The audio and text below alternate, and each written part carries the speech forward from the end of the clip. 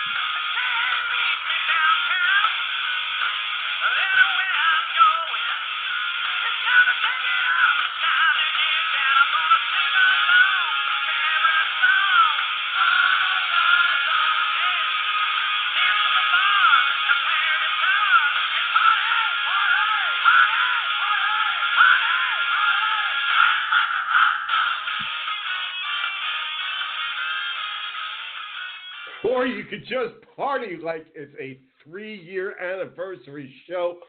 Holy shit. Let me tell you something, folks. In the old studio, we would have never been able to go ahead and get this show out there. With the party that's going on the other side of these studio walls right now, it is a lunatic asylum. I pretty much was losing my mind on Facebook. You could see I was losing my mind minutes before the show. So much excitement in the air. Thank you so much for joining us tonight. Fantasy Jester Show, coming to you live from Leesburg, Florida. Absolutely, beautiful night. It is absolutely gorgeous. But you know what? On this kind of night, it could have been raining. It really would not have mattered. Thank you so much. 3-year anniversary show here on Blog Talk Radio from FantasyJesterSports.com. 3-year anniversary show. That's right.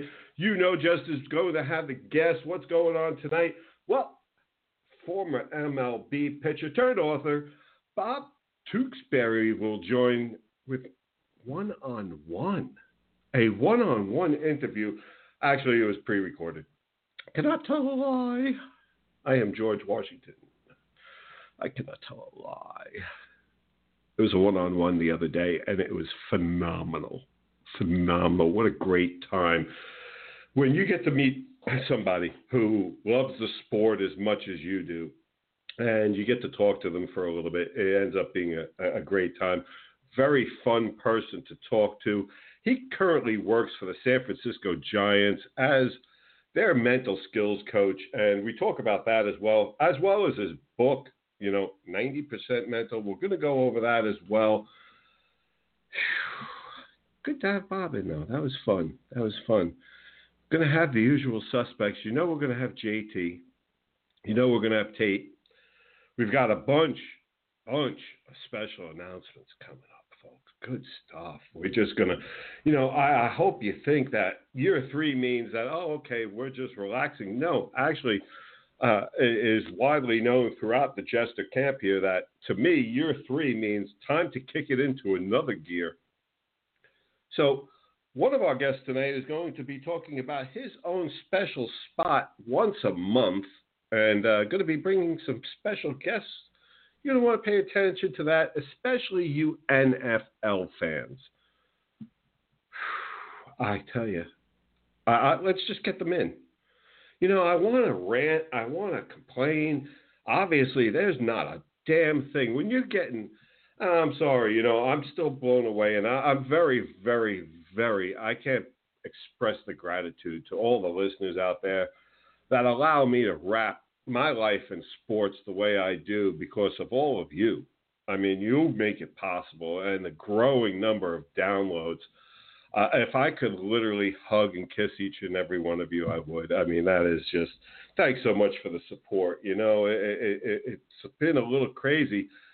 You try and believe that no matter what you're going to do, it's going to come out right. And, you want to give the best guests and the best info with the best stats. I have 2 of the most dynamic guys working with me. My co-host is just phenomenal. If you're new to the show and you don't know JT, Jason Townsend, okay, I've often explained to everybody, best way to explain him is he's the encyclopedia of everything sports. He is clearly one of the most knowledgeable men I've ever met in the sporting world, and it's my pleasure to call him co-host all this time.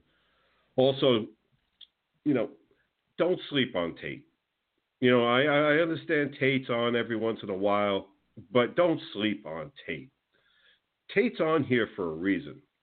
About as much as one of our other guests, and we're going to be adding his segment on, because they know what they're talking about. See, I owe it to all of you, the fans, each and every show, to go ahead and bring you the very best of what I've got. And Tate Dello qualifies as one of the very best I have to bring you if you should listen to anybody besides myself or JT regarding fantasy advice, it would have to be Tate Dello, without a question. He knows the sports, and he's passionate about it. So I think that's what it is. You've got Kid Kelly over at FantasyJesterSports.com anchoring the ship as we continue to try and find the proper writers for what we want to do. And that's really where it comes down to. 3 years later, there's only one reason why this continues and why it's growing. It is the support staff around me. It is the people like Jason Townsend. It's the people like Tate Dello, Kid Kelly, and I could go on, that really work at making sure that this blue-bearded idiot sounds somewhat decent and intelligent at times. That's not an easy task. But they do it. They do it week in, week out, especially the man that I'm about to bring in, coming to you tonight from Texas, folks, as he usually does, the one, the only, Fez437 on Twitter. JT, how you doing, man? Jester, we're 3 years in, going strong. We've got the NFL draft coming. We've got the NHL draft not too far after that. And baseball's in full swing, so how can I not be fantastic tonight? It is, yeah. It's just been that kind of fun time. I mean, it's the fun time in sports. We've got NHL playoffs, NBA playoffs. Yes. Baseball's kicking off. We're getting ready for the draft. And, folks, some of the things that we still have yet to talk about in this special 2-hour edition of the 3-year anniversary show is also our new sponsor. We are adding a new sponsor, JT. Oh, looks like we're going to get stylish. Hearing about this. We should be getting stylish. It's us. Yeah, we should be looking good. Exactly. I have to say this real quick here. So 3 years in, you think back of some of the guests that we've had on this show, and I've loved all of them. But, there's one in particular that still I get chills every time I think about Luke Akins and that jump from 25,000 feet without a parachute. Listening to him talk about that still brings chills to the bones. That's a fantastic point, because so many people listen to us for our fantasy advice. You might lose sight of some of the other stories that we bring you, whether it's on FantasyJesterSports.com or here on the show, the human interest stories. JT, fantastic point, because some people might not know from the fantasy world who Luke Akins is. And when you get the opportunity, folks, after the show, YouTube heaven sent. And the reason why he was on the show, phenomenal. The reason why he was on the show, and I wrote an article about him, is because he stretches the human mind. He helps bring people to another level. If anybody would have said to the man on the street, hey, listen, this guy's going to jump out of a plane at 25,000 feet without a parachute and be on any show afterwards, would be amazing. So it's just those kind of things. I think that is, and if I may take a minute to just be a little bit humble about what we're doing here, folks, for those of you who are new, it is my long-standing belief, JT's, and everybody that works here's belief, that if you bring positive news, you bring good stats, good guests, a little bit of fun and a little bit of humor, you wrap that all up in a bow, that you can use that platform to help children. If you do that and you do it well, then I guess you should be having the success that we are having. And I really am. I'm grateful for it. But we do work real hard here, and continuing that working hard. You mentioned about Luke Akins falling from a sky, and a lot of people after that had talked about that, and I had said by accident in that I would never, ever. I had asked Luke Akins about one of our other guests. Folks, again, we're talking about guests that we've had that stretch the mind, stretch what the person, what you think is possible. I had mentioned at the time that Mrs. Jester goes out with one of our guests, Ryan Walton, and goes diving with sharks, no cage. And, no I cage. longed. Yeah, no cage. That's right. You have to put that accent on the no cage part. And, I thought Ryan was more out of his mind than I am, if that's possible. And quite truthfully, yeah. Oh, thanks. Wow. You're welcome. I just caught that. I was starting to roll. I just want to clear that up. Yeah. Whoops. Okay. Well, Mrs. Jester will probably agree to that too, so I can't say much, I guess. But Mrs. Jester, to me, was out of her pea-picking gourd by going out with Ryan and doing this. Oh, what happened was when Luke was on the show, I asked Luke Akins straight out, you've now jumped out of a plane 25,000 feet, no parachute. Would you ever dive with sharks, no cage? And he said, that's nuts. And I pretty much agreed. And I had said, yeah. And I remember saying at that time, there's no way I'd ever do it. Big mistake when one of your guests comes on and says, hey, I challenge you to do it. That guest, Ryan Walton, will be joining us too tonight, folks. Before we get to Ryan and all things, we've got hockey, we've got basketball, we've got Tate, we've got so much. So let's get it rolling. First of all, let's just get into real quick these hockey playoffs. Well, hey, listen. Let's start out. Let's clear it right out first, okay? I am very proud of my Devils. They got what a lot of people were expecting. Listen, I felt that they have the team. Do they have the potential? Yes. What we saw was a clear case of one team who had not been in the playoffs in 6 years, didn't have much playoff experience under its belt, versus an extremely talented team that has a lot of playoff experience. So my hat's off to the Devils. I didn't think that they were a playoff team going into the season. So kudos to them. They go down 4-1 today to Tampa, in Tampa. Washington right now is 3-2 with Columbus. Pittsburgh and Philly. Pittsburgh, you're Pittsburgh, JT. 3-2 on top of Philly. Tomorrow's the game in Philly. How you feeling about closing it out, Game 6? We need to put your foot on their throat, end it. I think Pittsburgh tends to get a little too cute sometimes in the playoffs. Just finish them off, get it over with. Nice.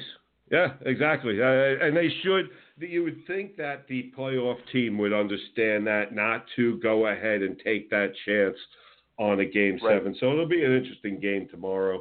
San Jose, 4-0, wipes out Anaheim.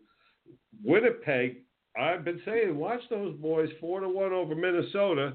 Nashville over Colorado right now, 3-2, but Colorado's home.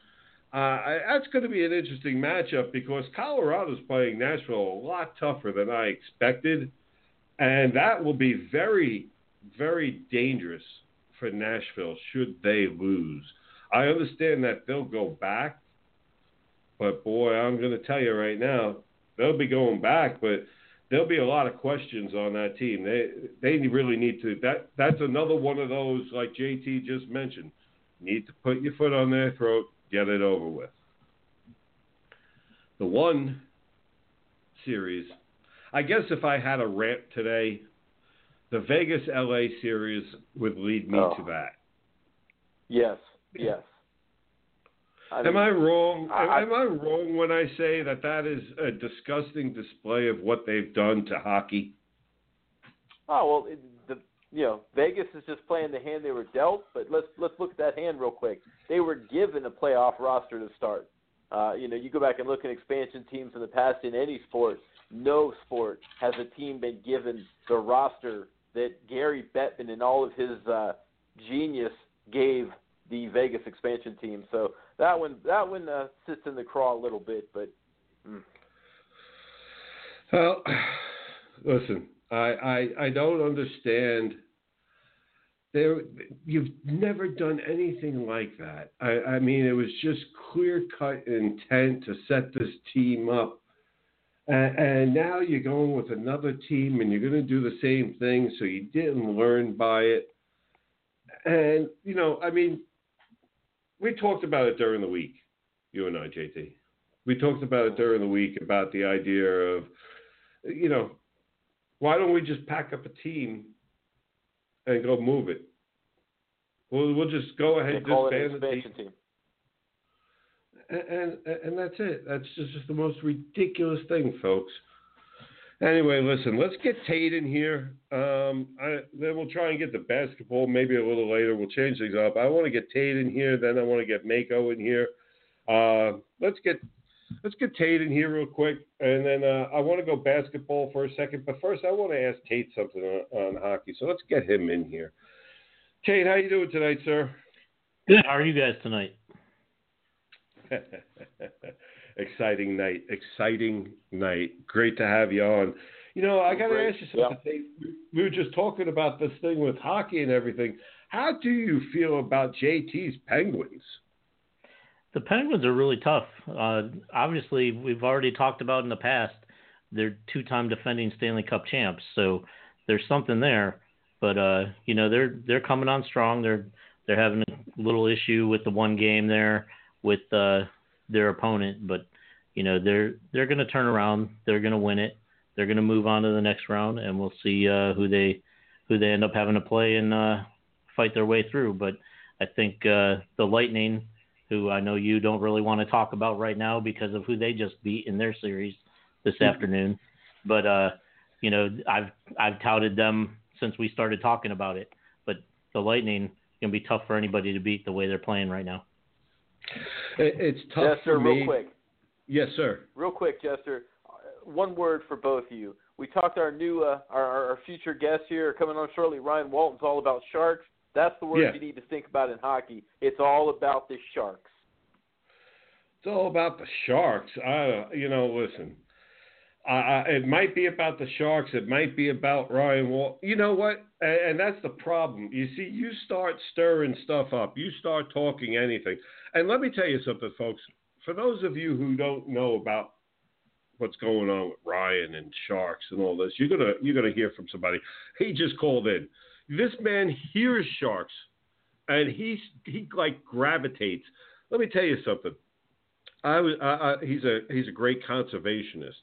And my greatest concern, because I find Ryan Walton anywhere there is water, my greatest concern, JT and Tate, is the next time I open up a can of tuna, there's Ryan making sure it was dolphin safe. As he should. Let's get him in here. Let's stop messing around. Folks, it is my pleasure to bring in our next guest. He really does dive with sharks, no cage. And he also happens to be our insider for everything Miami Dolphins, the one, the only, Ryan Walton. Ryan, how you doing today, man? Hey, guys. How are you?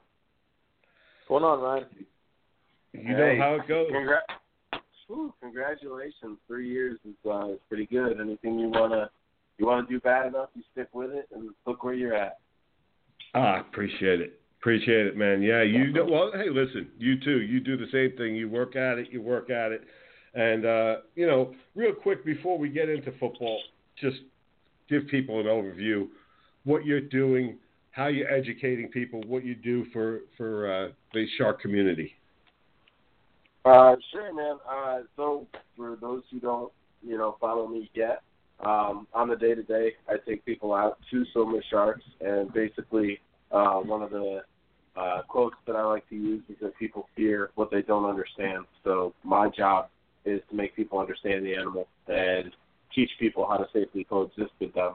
And by doing so, I create advocates and kind of have my own little army of people that are out there making sure that you aren't eating shark products, buying shark products, all these things that obviously I teach over the course of time. But, that's an outline of what I do on the day-to-day. But otherwise, when I'm at home, I'm making phone calls to restaurants that sell shark, trying to educate them, working petitions if I have to, going on the news, talking about it, and, trying to take out NFL players whenever I can and educate them and their families. And that's something I've been fortunate to be able to do, is create a lot of relationships with current and former players willing to listen to me and then become activists on mine and the Sharks' behalf, which I'm beyond grateful for. Ryan, you're talking about taking NFL players out. It sounds like you need to get Von Miller out there on one of your cruises from some of the stuff I've been seeing on that guy. Wrong name. I was just 2-3 days after Von Miller was on the news for killing that hammerhead. I had Channing Crowder, former Dolphin, out with a bunch of his family, and that was amazing. That was just 3 days after. And what's crazy is it didn't get any media coverage because it wasn't negative. And I was listening before I got brought in, and I heard Joe talk about positive things and how they grow. And what's sad is that in our industry, it's always been a negative light for sharks. In this case, I was on the news 3 days ago talking about Mr. Miller, and hopefully he finds me. I do too. It must be difficult for you, and as we're going to go ahead, we're going to get to your relationship with the Miami Dolphins in particular, but it must be difficult for you because you do have so many players that are now coming to you to go out on these dives and snorkels to learn about the sharks. It must be difficult for you to have that feelings with Von Miller. Is there anything that you'd like to say to Mr. Miller? Maybe we can help get him out with you. We can pass along a message. What's funny is you say that. Of course, I'd love to have him out and share as much knowledge as I can. But we, as shark people, don't blame him. It's the operator. It's the people, and that is under investigation by FWC. Yes. Honestly, Von Miller is under investigation by Florida's Fish and Wildlife Commission. So I don't want to host him until that investigation's over. I'll let him go ahead and clear his name, and then I'd love to host him and educate him. But it's the operator. It's the operator that's willing to take money to take a celebrity out who doesn't know any better, most likely, and go ahead and slaughter that animal for a social media picture. So, I'd love to have him, and then hopefully he could reach out and say, hey, y'all, I messed up. I didn't know any better, but now I do. And that's what part of my job is. And that is likely, from everything I hear, he's supposed to be a very good guy, nice guy. It is likely that what you just said is likely the case, is that he was not properly educated as to what's going on up there. But you know what? Let's go ahead. Let's get back to football in this, okay? Ryan has a distinct relationship, folks, with JT as both hardcore Dolphin fans. Ryan's not just a season ticket holder. He's friends with the guys on the team, has a lot of locker room knowledge. He also goes to the draft parties. I've been to the Miami Dolphin draft parties, and this year we're going to be splitting up our coverage of the NFL draft between Ryan down in Miami. I have not picked yet whether I'm going to go to Miami or Jacksonville, one of the two. And then JT and Tate are going to be over in Dallas covering the NFL draft, sitting real close to prime time. I'm kind of jealous on that one. You might ask, and just real quick, I've got to throw this out here. People are asking me, why isn't Tampa in the running? Listen, folks, I started out with all three teams as possible landing spots for me for this year's draft. It kind of helps if you have players there for me to interact with. The Tampa Bay Buccaneers are the only one of the three teams that do not have players there for you to access, to talk to get interviews or autographs and all that stuff. They feel that they don't have to provide the product that they're going to try and sell you season tickets for as they're trying to sell you those season tickets. I don't get that. I don't get how that's good business, but okay. So it'll be either Jacksonville or Miami. Now, in that Miami draft, guys, JT, you start us off. Let's see what you want. Then we'll go to Ryan and see what he's thinking for the if he agrees with you, the expert, my expert, with his expertise of that locker room. Well, I mean, you look at Miami. A lot of people want to say quarterback. I'm sorry. As a Dolphins fan, if you didn't see what Ryan Tannehill bring to the Dolphins without him last year, you're missing the boat. I still want to see what Ryan can do. He's been with Gase for a couple years now, a chance to be in the same system. So I'm not looking at quarterback. One of the guys that I'm going to talk about this guy a little more in depth later on, but a guy that I really like is Trumaine Edmonds, a 6'5", 235-pound linebacker out of Virginia Tech. Great in pass coverage, which was one of our problems last year. He can blitz. He handles his run. The guy is an all-around athlete, son of former Miami Dolphin tight end Farrell Edmonds, an athletic specimen, an over 7.17 grade, which is, if you look at the NFL scouts, that's future, chance to be a Pro Bowl player. I really like this kid. That's kind of something I'm looking at for us to take at 11.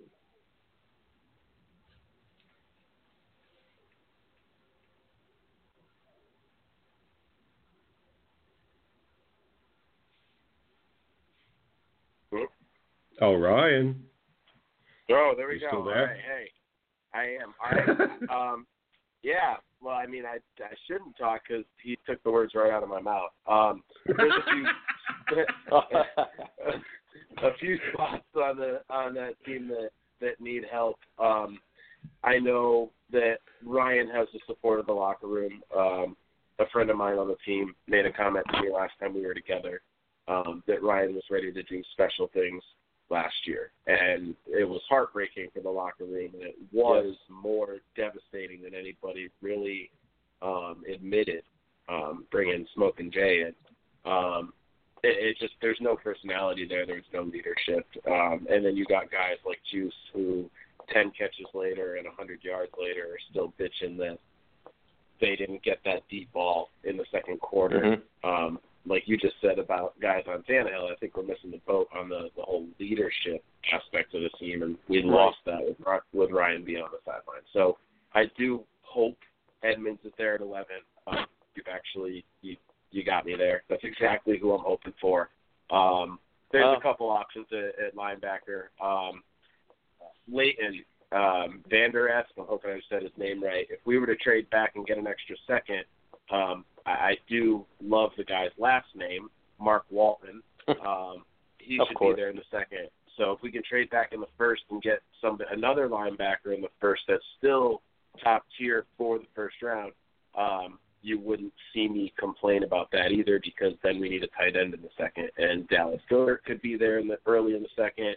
So if you get Mark Walton late in the second, I think we've started the draft on fire. So there's a few gaps there that I'm optimistic for. Frank Gore teaching another U guy how to come up would be awesome for Dolphins fans to watch. Lunch pail. Folks, you're getting a little feel for a little something here as far as our Miami Dolphins coverage and what it's going to be like this coming season. Real quick, before I make this announcement, I just want to ask you, because I like asking this question wherever I go amongst football fans, and this one's just for Ryan real quick. Where do you think Barkley ends up? If my plan was just to harass you with this whole Giants drop Marshall, sign Dez, get Barkley thing. Hang yourself, please. But if I'm really going to piss you off, I'm going to say that you guys make the dumbass move and take Josh Rosen and Barkley falls forward. And if the Browns don't take him, then I have the mute button, right? I mean, you are aware I'm in control of the mute button. That's me. You asked me where Barkley's going, so I'm just trying to lead to you where Barkley's going and why. Just give me a team. So I think it's either going to be the Browns at 4 or it's going to be the Bucks at 4. We actually talked about that a couple of days ago, is the potential of the Bucks moving up. And after I've been looking at the top 10, I'm trying to figure out what the motivation would be for the Browns to go for another pick. But if the Browns don't take Barkley at 4, then something's up their sleeve, and I think it would be the Bucks to trade for him there. Interesting.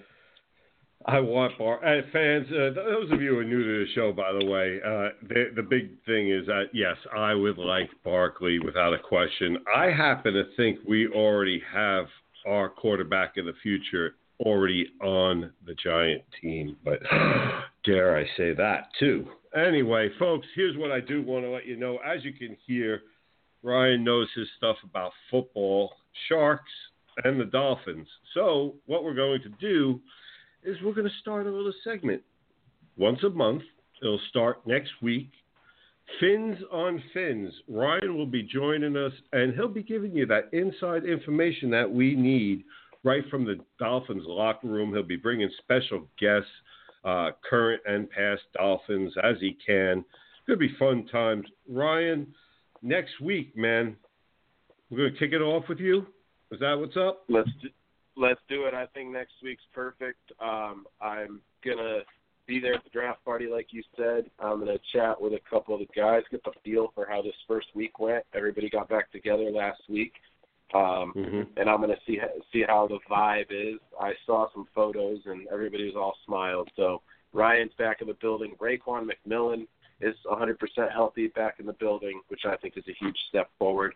And I already have somebody coming on with me next week, but I'm going to leave that one for y'all to guess about. Can you go off? Can you at least say offense or defense?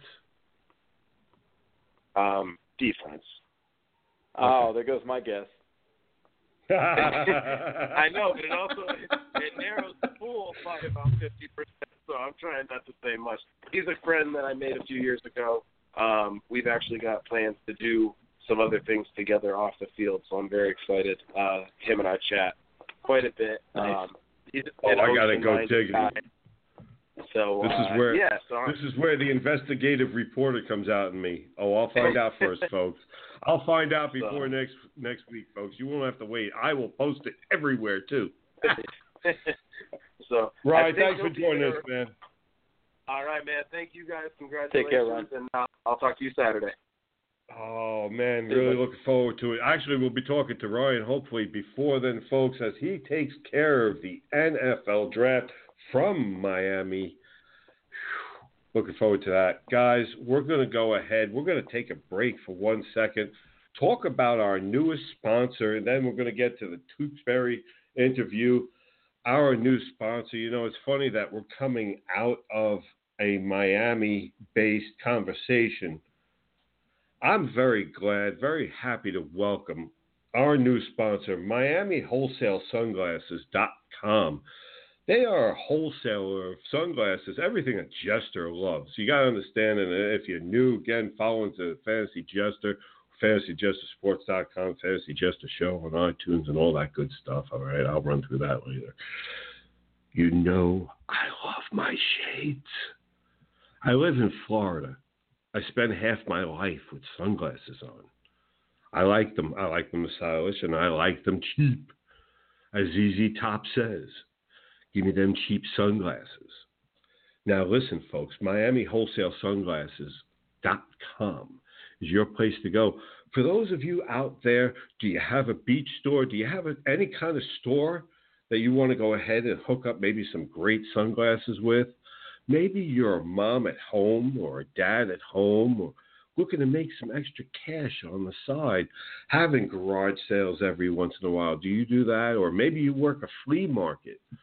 Miami Wholesale Sunglasses, best place to go. MiamiWholesaleGlasses.com.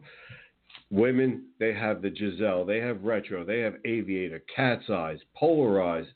For the men, they've got X-Loop, which is one of my favorites, Biohazard, and I've got a pair coming that I can't wait to have on. They're called the Tundra. These things are badass looking. I love these things. I can't wait to see. I'm getting, I don't know, they sent it. like hundreds of pairs. It's going to be great. I'm going to be swimming in sunglasses. They have Road Warrior. They have motorcycle sunglasses, all that good stuff. They also have specialties like for, wood frames and camo frames, even sunglasses for kids. Folks, MiamiWholesaleGlasses.com, 1-888-672-4322. Our newest sponsor, and I am proud to call them that.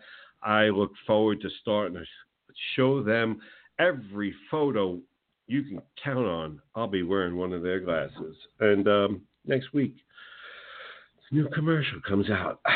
Enjoy, folks. Now, thanks to them, thanks to our sponsor, I was able to sit down one-on-one.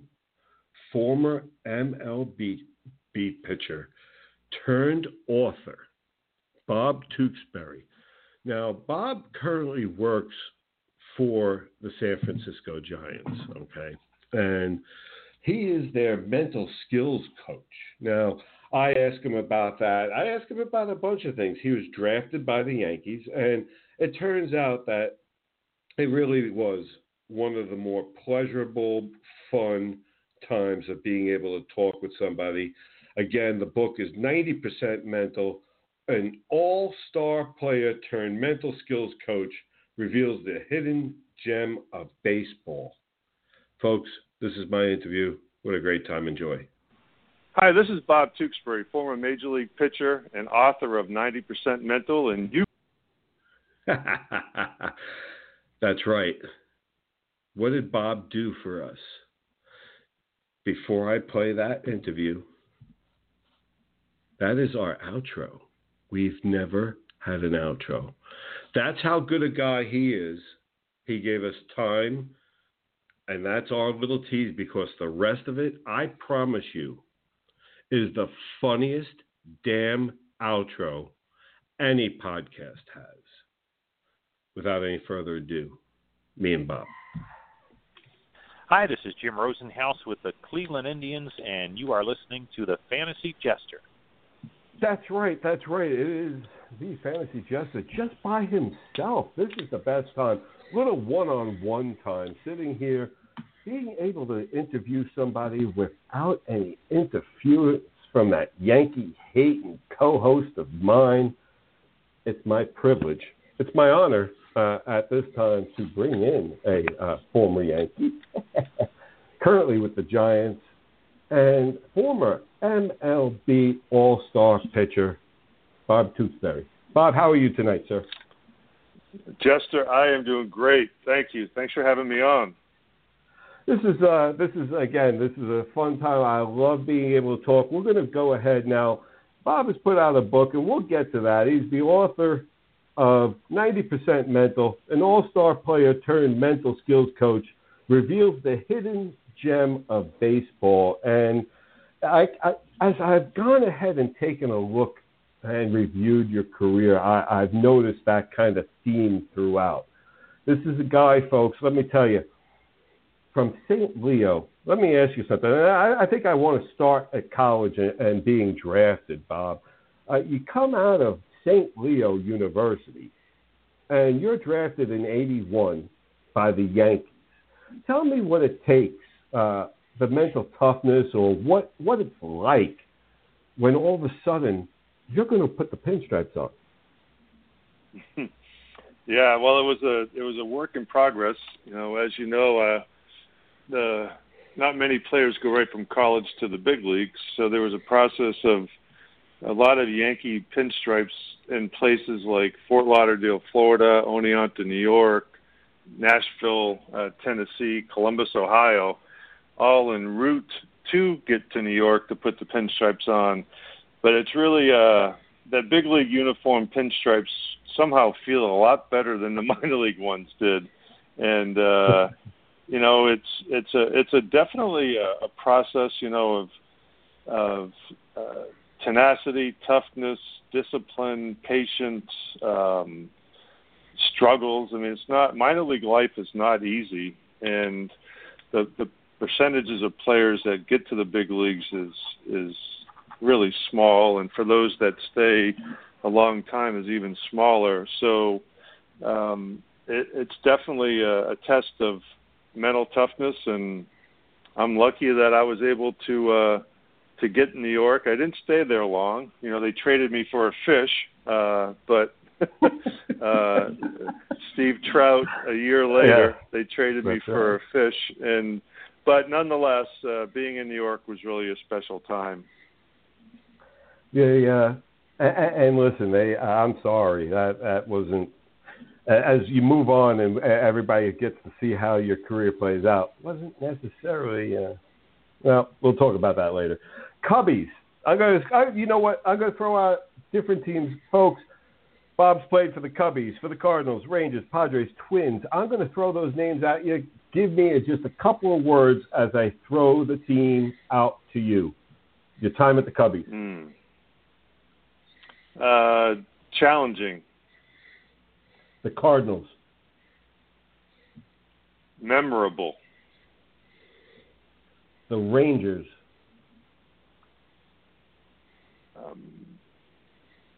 The Rangers. Hot. Padres. A ton of fun. Twins. On the downside. Okay.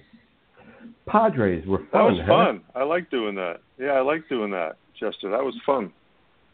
Little quick hitters gives you a recollection of what's the first thing you think of when the team. You had to have had that, and I'm glad that you were able to play along with that. That is real good. You know, some of the younger people out there, you might not remember or know who we're speaking with, and I want to put a couple of things in comparison before I ask you the next question, Bob. I want to give a couple of the folks a little history lesson so that they have an idea. You know, back in 1992, you're 31 years old, 16-5. You had a 2.16 ERA, 233 innings pitched. Now, if you look up the definition of control pitching, folks, in your dictionaries, you're going to look and you're going to see Bob's picture from 1992 where he pitched 233 innings and walked 20. Now, I want to go ahead and put that in relation for the younger crowd to a pitcher of today that they'll be a little bit more familiar with. In 2015, kids, Clayton Kershaw, at the age of 27, had pretty much the same numbers, 16-7, 232.2 innings, third in the Cy Young. He had 42 walks. So you're talking, for you guys out there, you are talking better than Kershaw control. Scary. Then you go ahead and you follow it up at the age of 32. And folks, here, I've got a stat for you. Know, Bob, this is a stat-based show. And here's one for everybody. You had 17 wins in 93 and 20 walks. Only 3 people have only done that 4 times where they had more wins than walks. I mean, that is just absolutely ridiculous. Now, with all that said, with all that said, it takes a lot. It takes a lot because it takes mental toughness. And again, I had mentioned that before. Did you work on your pitching end of it? Was it so much that you were worried about the control of the ball that you had, or would you say you worked more on player tendencies and what they were doing in their approach, or both? Which one? How did you approach it? Yeah, well, I think, Jester, I think it's a whole package. I think it's you have to know the hitter tendencies, their strengths, and their weaknesses, number one, and you develop a plan to pitch to those weaknesses, whatever that may be. But more important than that, I think it's a mindset.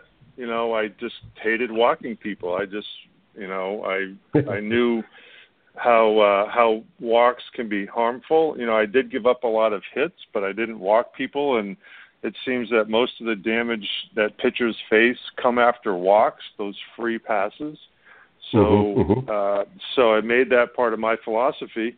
And then I really worked on my mechanics. You know, I could literally put the ball where I wanted to 90% of the time, and I think that's something that pitchers don't do today, is really command the baseball. I shouldn't say pitchers don't. Some pitchers don't. A lot of pitchers do. So when you have consistent mechanics, you have a solid approach, and you have a game plan, that's what I think helped contribute to low walk totals. I think that was a fair thing to say, that pitchers do pay attention to the walks.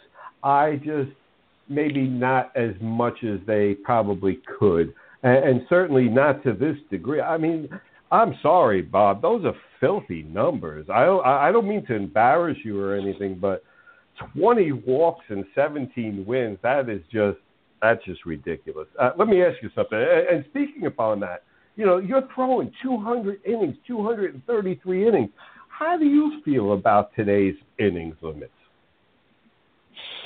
Well, that's the game has changed, you know, and I think that, you know, pitchers walking people now,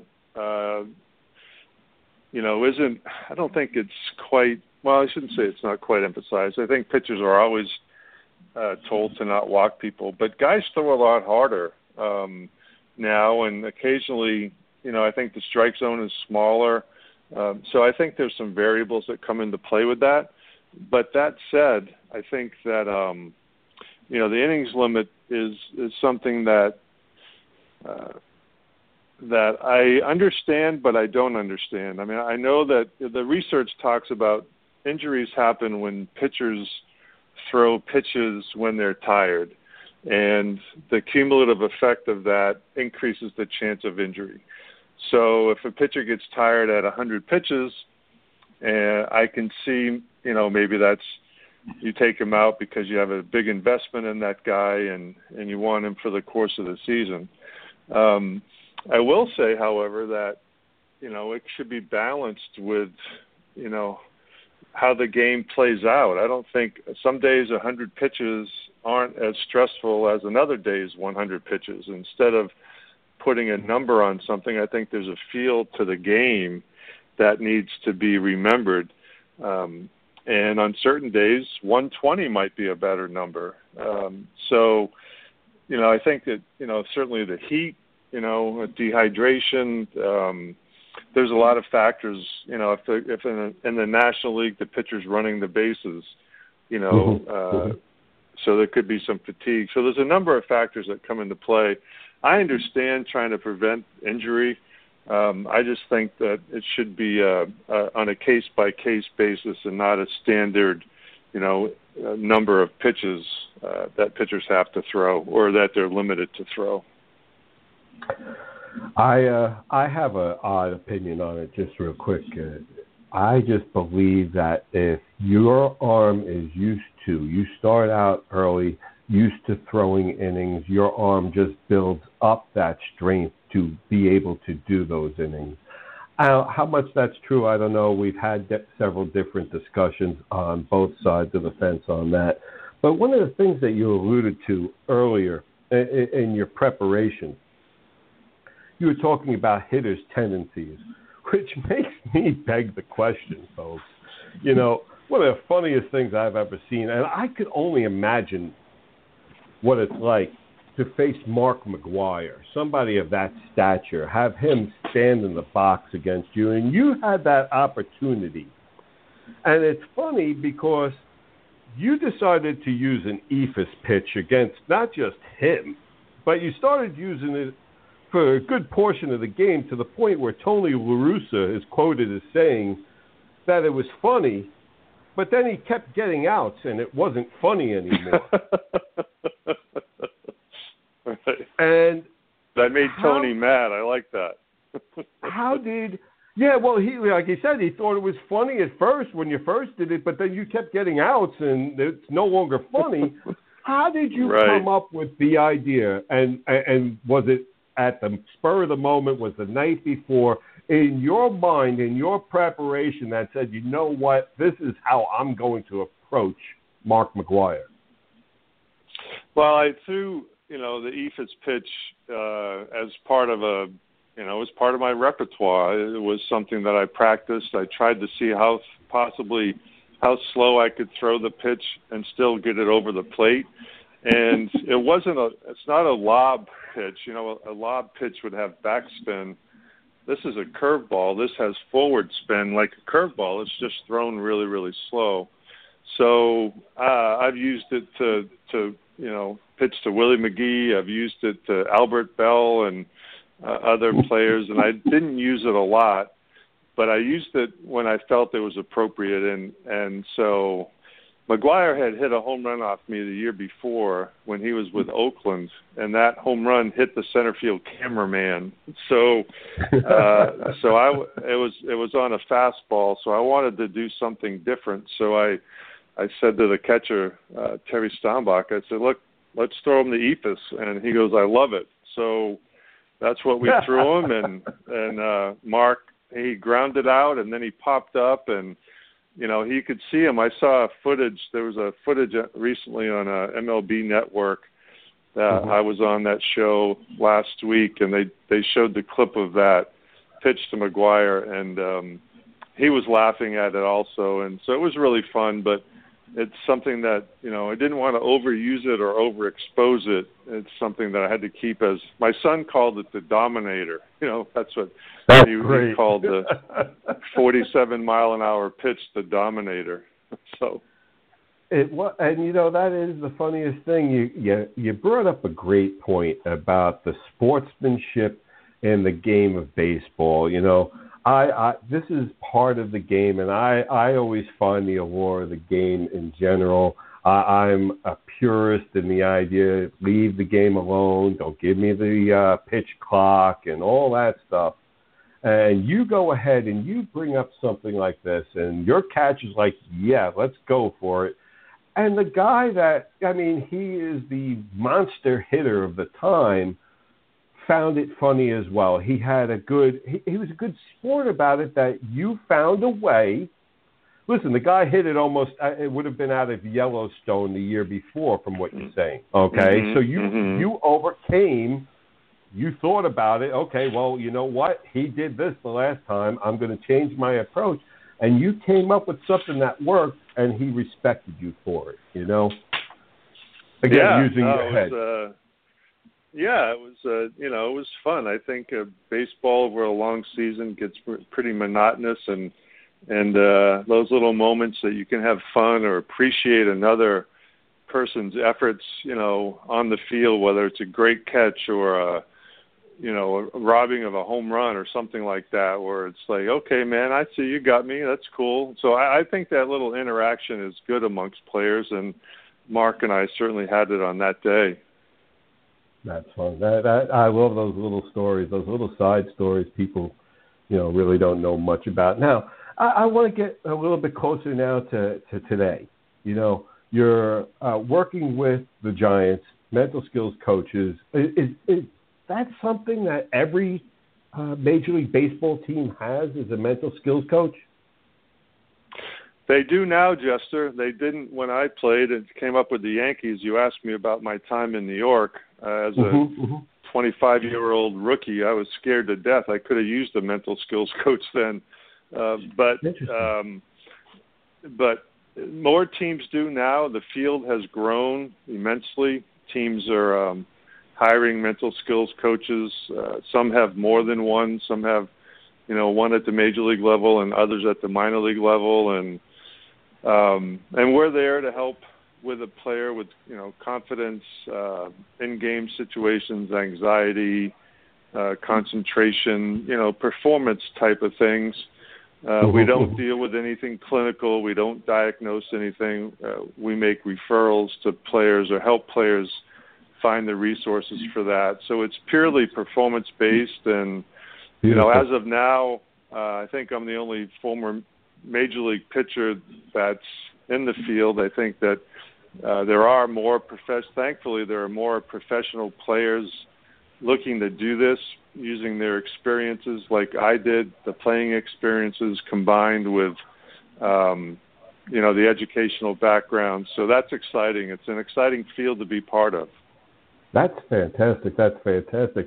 Now, in that, as you take a look at these young men and you're seeing maybe a pattern or something, what is the number one thing that you'd like to see that the players struggle with that you wish high school coaches or maybe college coaches addressed a little bit more?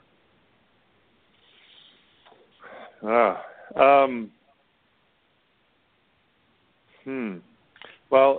to be fair to the high school coaches and college coaches, it's not an environment that I'm in a lot, so I'm speculating more on what I think that they should do. So, because I don't really know. But one thing that when you were asking me that question, one thing that comes to mind is confidence. You know that even the best big leaguers go through periods where they lose their confidence and worry about getting another hit. And I know that that pressure, and these are guys that have guaranteed contracts that know that they're going to play the next day. You know, I think in college and high school, sometimes coaches react to a player's lack of success on a particular day and then make the lineup based on that. So if players feel like the only way that they're going to play is to get hits, which only increases anxiety and the focus on results, which really is counterproductive. So I think, helping the players with their confidence, believing in them even when they don't succeed, and showing that by continuing to put them in the lineup, I guess would be my commentary for that. Good. Beautiful. Beautiful. That's fantastic. Now, again, we mentioned your book, 90% Mental, an all-star player turned mental skills coach reveals the hidden gem of baseball. The hidden game of baseball, yeah. The hidden game of baseball. Now, let me ask you, what is we're going ahead, and we're going to be telling everybody where they can go ahead and get the book. What is the main message that you want to go ahead and send home? What are they? Why should they? Well, I think that the book has a baseball background. You know, the narrative is about, my career, my struggles, things I overcame, and what I shared as a mental skills coach with 4 of the game's top players, Anthony Rizzo, Rich Hill, John Lester, and Andrew Miller. But in and amongst that narrative are key points that I think people can use in any field. It talks about confidence, talks about self-talk and that little voice that we have in our heads that is always chattering at us. It talks about imagery and how to use that to imagine success. It talks about overcoming failure. So there's a lot of, I believe there's a lot of stories in the book, like I said, that can be, you could put it into a business setting, you could put it into a soccer setting, you could put it into any setting, and I think the messages there are applicable to those as well. Without a question, I believe, and I'm going to take that a step further, you can read this book, folks, and really apply it to even your day-to-day life that isn't sports-related. This is a type of book that'll show you how to approach things. See, you don't have to be a sports fan or play sports to gain knowledge from this type of book. It is absolutely fantastic. I will go ahead at the end of this. We're going to go ahead and have an article. Bob, where can people find your book? Is there a specific place you'd like to tell people besides on the article I'll be putting out? Absolutely, Jester, and I really appreciate you asking that. It can be autographed copies can be purchased at gibsonsbookstore.com. And that's a local store in New Hampshire. I live close by. I go down and sign copies when they have requests, so you can order it online there. They'll ship it to you, and they'll be signed. You can have it personalized if you request that, and I'll go down and personalize it and send it out. So gibsonsbookstore.com. It's in Concord, New Hampshire. Folks, you heard that. If you want a must-read, you have to. And like I said, it doesn't pertain to sports. This helps you build yourself to be better tomorrow. 90% mental, an all-star player turned mental skills coach reveals the hidden game of baseball. Find it now, gibbonsbookstore.com. Bob Tewksbury, thanks so much for making time for us tonight. Yeah, Gibson's Bookstore. You're right. Jester, it was awesome. I love it. You do a great job. I love your passion. Thanks for all you do for those around you and even others. So keep up the great work. Appreciate it, Bob. Thanks so much. You have a great night. We'll talk soon. All righty. Thanks. Great times, great times, great times. Let me tell you something, folks. You get the opportunity to sit with a quality man like that. You just want more. And what's going to happen is I spoke with Bob afterwards, and obviously, like I said, I teased the outro there coming up because it is that damn good. You have to sit with him again. So I spoke with him after that interview, and somewhere around All-Star break, he's going to come on and he's going to talk to us about the state of the game, where we are at the All-Star break, any stories that, are going on, and some of the inside stuff maybe he'll have for us. Just another nice appearance out of Bob. So we're looking forward to that. He'll also be going ahead and signing, autographing something for us for the Make-A-Wish auctions. Many people have asked me, where are the auctions? I'm so happy to announce we finally have everything worked out.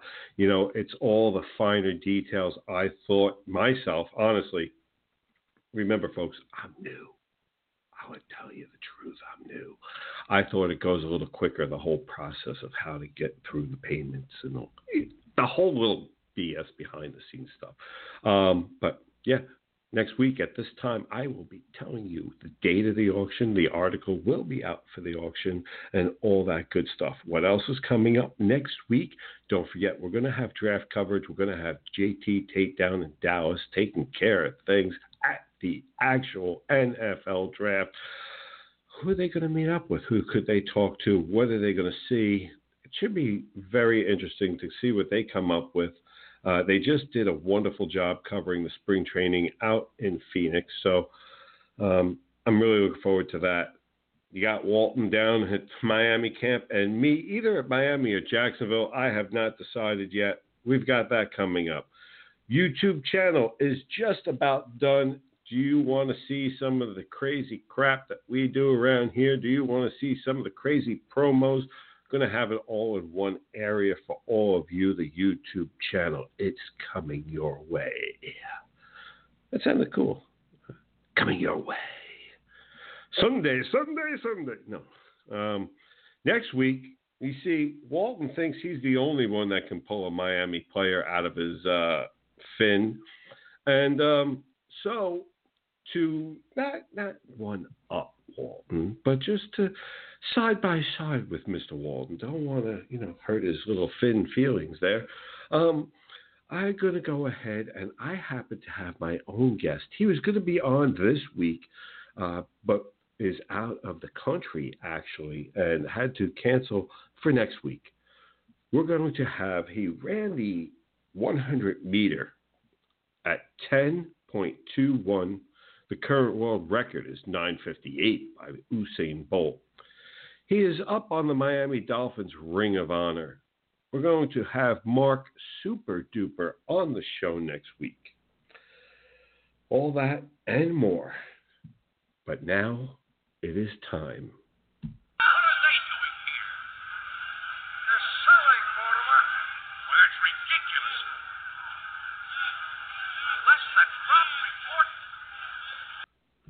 ridiculous. Unless that crop report was controlled by myself or JT and Tate. And now you wait for it each and every week, and we have been busting it out, folks. Here with another great edition is the aforementioned JT and Tate. Well, Jester, got to say, Love the talk with Bob Tewksbury. The guy sounds like you just sit and talk sports or just life with that guy all day. So looking forward to having more of him as the shows and the months go along. Got to bring Tate in, though. We got the crop report to talk about tonight. Got a few names that we thought might have been up already. We got a few names that may not be up for a while. But I'm going to bring in Tate Dello. Tate, you ready to do a little crop report? I'm all set. I got my crops, and I'm ready to report about them. I like it. So I want to start off with a guy you're going to say, okay, we know who this guy is. We've heard all about him. I want to talk a little bit about Vlad Guerrero Jr., Blue Jays AA team in New Hampshire right now. A guy that has absolutely 19 years old, just turned 19. Any of you in a dynasty league, if he isn't sitting on your roster right now, there's something wrong with you. Put this kid on your roster. Josh Donaldson's already seen the DL. He's having problems throwing the ball to first base. Vlad Guerrero just happens to play third base, and he does it well.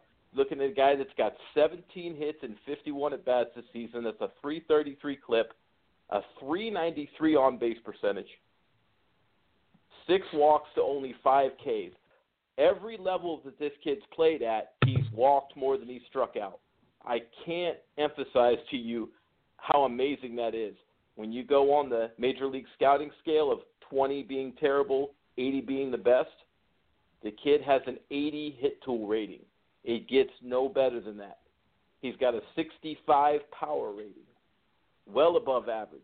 If you saw his daddy play, think of Vlad Guerrero Sr., but I think this kid has a chance to be better. And just the whole Blue Jays organization, that infield. Tate, Vlad Guerrero Jr., any thoughts on him? Yeah, I mean, if anybody's been paying any attention to baseball, especially at the end of spring training there's that video that's probably gone viral by this point of Vlad Guerrero Jr. in the final preseason game in Montreal hitting that monster home run that they put his swing on that hit, right, on that home run shot right next to his dad's in the video, and they look eerily similar. So the guy's going to be a beast when he does get the opportunity. And again, like you said, with Donaldson already being hurt and him performing the way he's performing in the minors, it's not going to be very long before he gets that opportunity. But I'll move on. Not going to be very long. Go ahead. No, I was going to say real quick, that service clock has expired. His service clock is good to go. So it's not going to be the issue of Super 2 with him. So anytime now. Tate, what do you got for me? Well, you mentioned service clock. So the first guy I'm going to bring up is a guy by the name of Gleyber Torres for the Yankees, 21-year-old kid. Had a okay with spring training this year, so he only batted .130 and 23 at-bats in spring training and ended up not making the main roster out of training camp. But you mentioned service time. The Yankees sent him down. His 20 days of playing in the minors this season has gone past, and so they've acquired the service time so he can be called up now. They made that move this afternoon following today's game. The Yankees called up Gleyber Torres. He'll be playing tomorrow with the big club in New York. So far this year, in 14 games in the minors, he's got 49 at-bats. He's got 6 runs, 17 hits, 3 doubles, a triple, and a homer, 11 RBIs, 5 walks and 10 strikeouts. So not horrible there, but getting good number of walks compared to strikeouts. Right. Batting .347 with a .393 on base, .510 slugging percentage, and .903 OPS. So get ready to see Gleyber Torres come up in the major leagues. The downside, or if there's a downside with him, he is coming off Tommy John that he did have last year. He was given a slight opportunity and came up last year for a quick minute and ended up hurting his elbow. It was his left elbow, though, which is his non-throwing elbow. So he did have Tommy John. That could explain why he was struggling in spring training this year, coming off the Tommy John, getting back in the baseball shape. And, something to think about. This is baseball's number 5 prospect overall. Brian Cashman takes a beating, and I'm one of the people that like to give it to him. Takes a beating for a lot of his moves. But think about this. This guy was the Chicago Cubs' top prospect, Cashman was able to acquire him in the Aroldis Chapman trade a couple years ago, and then Chapman re-signs with the Yankees the next year. They got this kid basically for a rental on Chapman. I see a big future with this kid. He can play second, he can play third, and I think he can play shortstop in a pinch as well. So Gleyber Torres up. Go check your waiver wires, see if he's available. Now I want to talk about a pitcher that's not going to be up this season, but again, I'm appealing to the Dynasty League players out there. Kid named Hunter Green. Won't be 19 years old until August 6th, but he's a young kid. Second pick overall in last year's draft. 6'4", 197, right-handed pitcher for the Cincinnati Reds. You want to talk about a kid that has some heat, and I mentioned that rating of 20 to 80 earlier. His fastball is scouted out at an 80.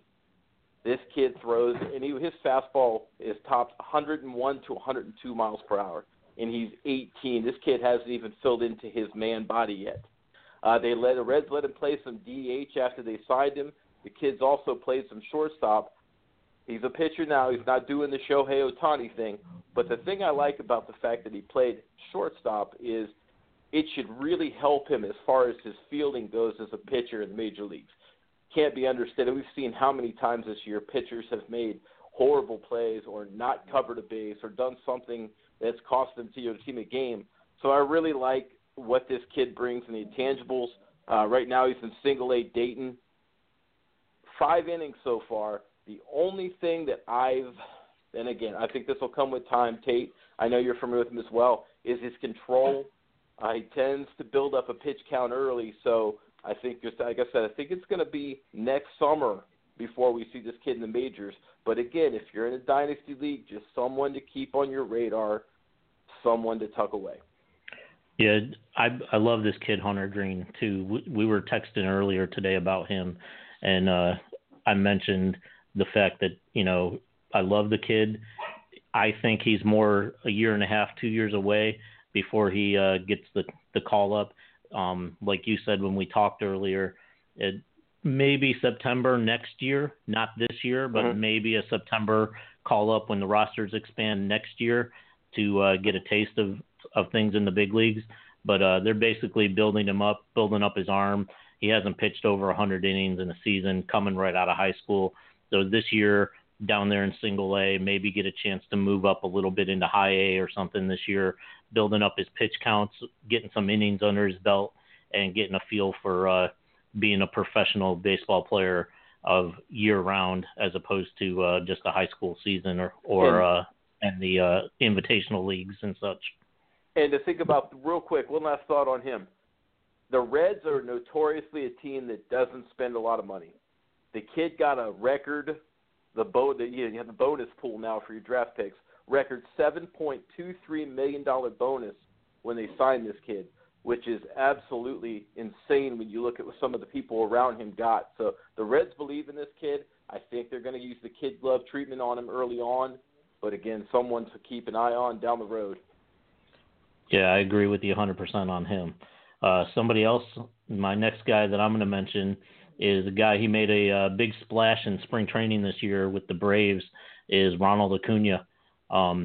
Again, a lot of people know the name, and he's one of those guys that people think he was kept down based on his performance in spring training. A lot of people think he was kept down for the service time issue to accrue that extra year of the team control on him by keeping him down in the minors for a few games this year. At the same time, he does seem to be struggling a little bit this year. He's got 12 games under his belt so far this year in 50 at-bats. He's only batting 180 this year. He's scored 6 runs. What's that? I think he's pressing a little bit, trying to show that he belongs with the big club. Yeah, I agree. I think he's trying to. He had, like I said, he had the big spring training playing with the big club in the Grapefruit League, and now that he's down there in the minors, he's, like you said, he's trying to push a little bit and show that he did deserve to be up there on the major league club and not, quote unquote, stuck down in AAA where they put him. But expect big things from him for the future. He's a guy, he'll probably be up this year. It may be a little later rather than sooner, but definitely keep him on your radar. If he's available in your league, probably go ahead and go grab him now and stash him. But he'll definitely be up, and when he does come up, he'll make a big splash. Right, So, and the GM Anthopoulos has said once he gets on a hot streak, I think we'll see him up at that point. One last guy I just want to touch on, at least for you and I, Tate, is a guy that would have been on a future crop report, but apparently this crop grew a little quicker than anticipated. Little brother of Julieski Gurriel, Lourdes Gurriel, second base, shortstop for the Toronto Blue Jays that have an absolutely insanely loaded infield in their crop. Guy got the call the other day, and you got Dion Travis batting 147, hurt as usual after struggling mightily last season. Do you think we might see this kid here to stay? I think he's going to be given every opportunity to do so. He's come up and then he's played 2 games yesterday and today. He's got 8 at-bats, 3 hits. All 3 hits were singles, but he's also got 3 RBIs on those 3 hits. He hasn't had a walk yet, 2 strikeouts. So 2 games, batting .375 in the majors so far. Not bad. His 12 games in the minors leading up to this, he had 49 at-bats, and he's batting .347. So in that, 17 hits, 3 doubles, 1 triple, and 1 homer, 11 RBIs, 3 walks, and 6 strikeouts. So well, I think the pedigree is there. The pedigree is there. And if you need a second baseman, American League team in a very good lineup. He's done it against the Yankees. That's got to be exciting for him to come up against the New York Yankees and do that right away. But, Jester's been quiet for a while here, and he was teasing me a little earlier about a pitcher that he had. What do you got for me, Jester? I wanted to be able to go ahead and sit back and listen to what you guys had to say and just take it in.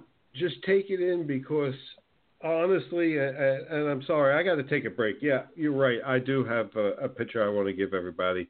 And I have to be honest, I sit there and I listen to the two of you guys go back and forth. And it's no wonder that the crop report really is becoming so popular with our baseball fans. Great job, guys. Fantastic job. I loved every bit of it. You guys nailed it. And speaking of, you're talking about Acuna and pretty much, excuse me, what the GM had to say about him coming up and all. In that same discussion 3 days ago, he was also talking about, and I just want to throw this name out there. It's not the guy I had for you, but for people to pay attention, the 2 pitchers I'm going to talk about are inside the top 40 MLB right now on the ratings for MLB. Mike Soroka is one that they said, in the same conversation when they were talking to Acuna, that he's knocking on the door. Won't be long before you see him. You might want to stash him if you're in a redraft league. And again, Dynasty League, young arm, a lot of talent. A guy that, listen, you look at those Ks per 9, and everywhere he's gone, he's just got a high K per 9 and a low whip. That just equals success wherever you go. But the guy that I wanted to talk about personally was Jack Flaherty, because he's a guy that's out there and he's available in some leagues. He's not available in any league that I own, but he's available out there in leagues, and he's been successful throughout the minors, and he had a brief cup of coffee already so far at the beginning of this season, and was able to get a couple of innings under his belt and perform rather well, and he's gone back down and absolutely dominating AAA, so he'll be back up shortly. Again, Jack Flaherty for the St. Louis, somebody you want to go ahead. If he's out there, grab him, stash him on your redraft, and certainly if he's in your Dynasty League, he should already be gone in your league. Before we go ahead and switch gears into the NFL, I would be remiss without saying to all of you, not just here on Blog Talk Radio, but each and every week, depending on, you might listen to other platforms. I don't know what platform you listen to.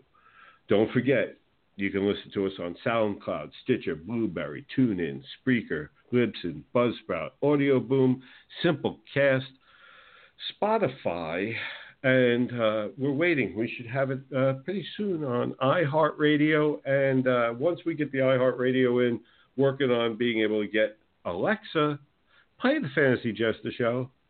playing the best damn show with the best damn beard. All right, folks. Let's get into some football now. We talked just briefly a couple of minutes ago about everything with Ryan, with Tate, with JT, and the guest. And I'm going to be bringing Duper next week, and and Tate are going to be in Dallas, and Walton's down in Miami, and I'm going to be God knows where. And the draft is here. If you are an NFL fan, this is the time of year to sit back and enjoy. Now, real quick, before I bring the guys back in, what we're going to do tonight, some names that over the next week you're going to hear. You're going to hear these names, and then in particular, on the 3 nights of draft, you're going to hear some of the names that we're going to talk about. There's a reason why we're talking about them. There's a reason why you should pay attention to them. We didn't just pick names out of a hat, folks. This is stuff that we highly research for all of you.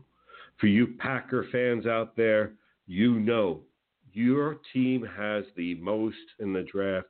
You have 12 picks.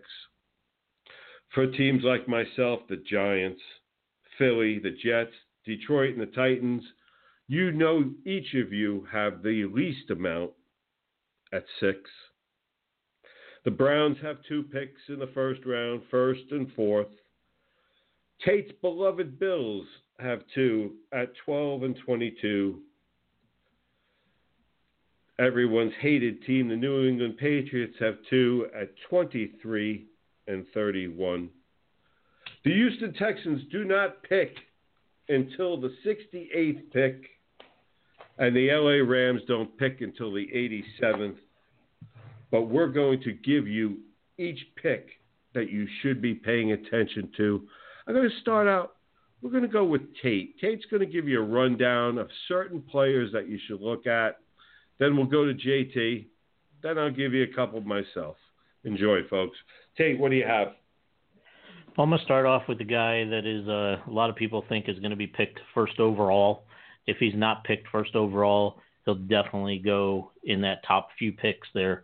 It's Sam Darnold, quarterback out of USC. He was a junior this year, but he's 6'3", 220. Very prototypical quarterback, good quality player. He put up a lot of numbers there at USC over his career. Definitely worthy of a high pick, according to all the scouts out there and whatnot. But couple questions that people had about him was the idea of, well, he plays at USC, where in Southern California is always nice weather. So the question was, what can he do in inclement weather, whether it be rain or snow? Well, that question was somewhat answered when at his pro day, all of a sudden in USC in Southern California, it was raining for his pro day. Sam Darnold went out there just like it was any other day, threw all the passes, made all the plays, and completed everything, making it look like it was no big deal that it was raining. Granted, it doesn't necessarily answer a snow question if he were to go someplace like Buffalo or Green Bay that plays outdoor in the winter, but he definitely answered some questions that way. My only concern with him is I'm going to go down a quick list here of names, all former USC quarterbacks. Carson Palmer, Matt Leinart, Mark Sanchez, Matt Barkley, Rob Johnson, Matt Castle, Rodney Peete, Pat Hayden, John David Booty, Cody Kessler. There's more, but I think you get the idea. All these guys were highly touted prospects coming out of USC as the quarterback, led their team to national championships and whatnot at USC, but not very few of them. Carson Palmer was probably the most successful out of all of them. And so it leads to question, is Sam Darnold going to turn into being a Carson Palmer, or is Sam Darnold going to turn on to be Rob Johnson or Mark Sanchez? So that's my question with Darnold, but he's definitely going to go very high in the draft. I'll move on. Calvin Ridley, wide receiver out of Alabama.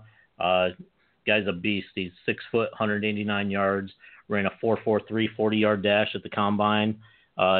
His last year at Alabama, he 63 receptions, 967 yards, and 5 touchdowns. That was his least productive year of the 3 years that he played there. His first year in 2015, 89 receptions, 1,045 yards, and 7 touchdowns. His second year, 72 receptions, 769 yards, and 7 touchdowns.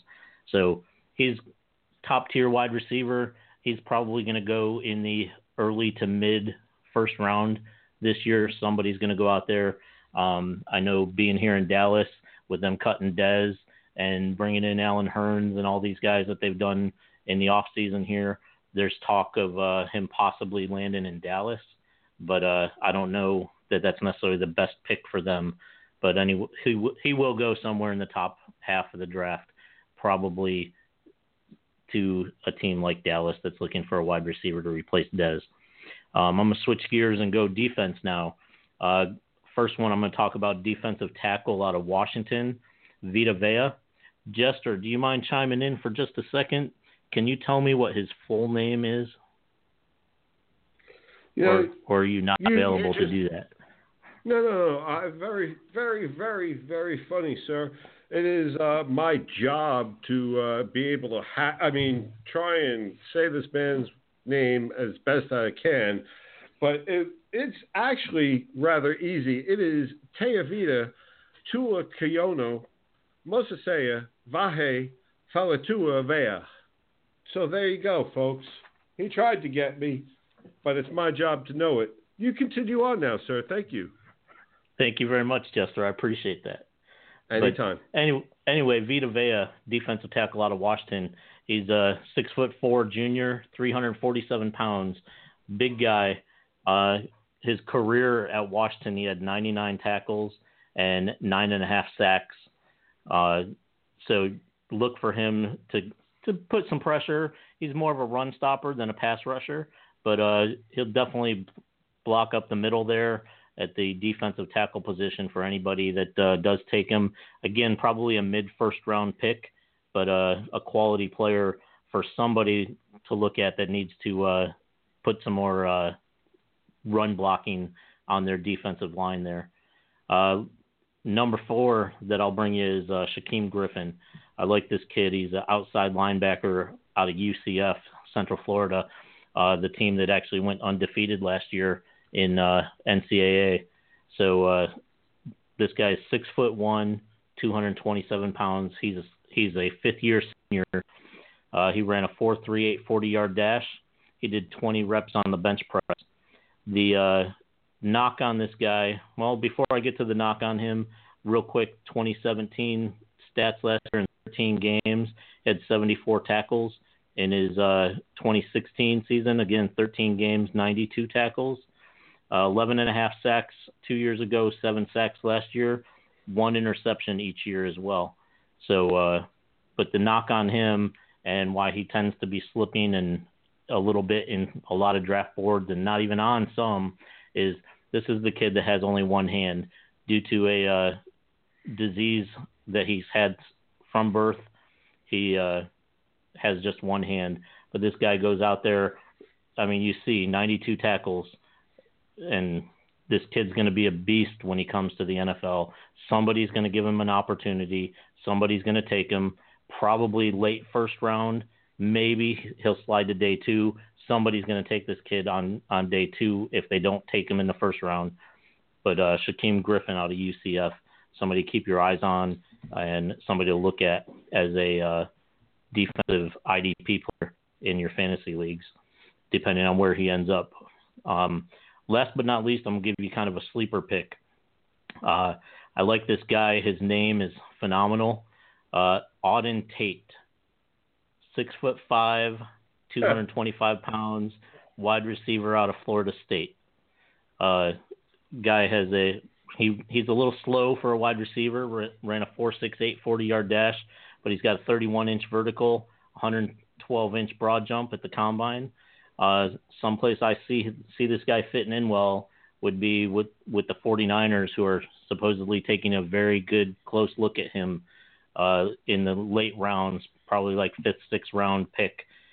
22 games last year. He had 65 receptions, 22 games in his 2 years at Florida State, 65 receptions, 957 yards, and 16 touchdowns. But the reason I think he fits in well with San Francisco, he's, like I said, 4'6", 40. He's not a speed burner guy, but you look at what San Francisco has, Garoppolo throwing the ball. He's got Marquise Goodwin on the other side. Marquise Goodwin, for those of you that don't know, is a Olympic quality athlete on the track. So he's just missed the cut of making the Olympic team last time out.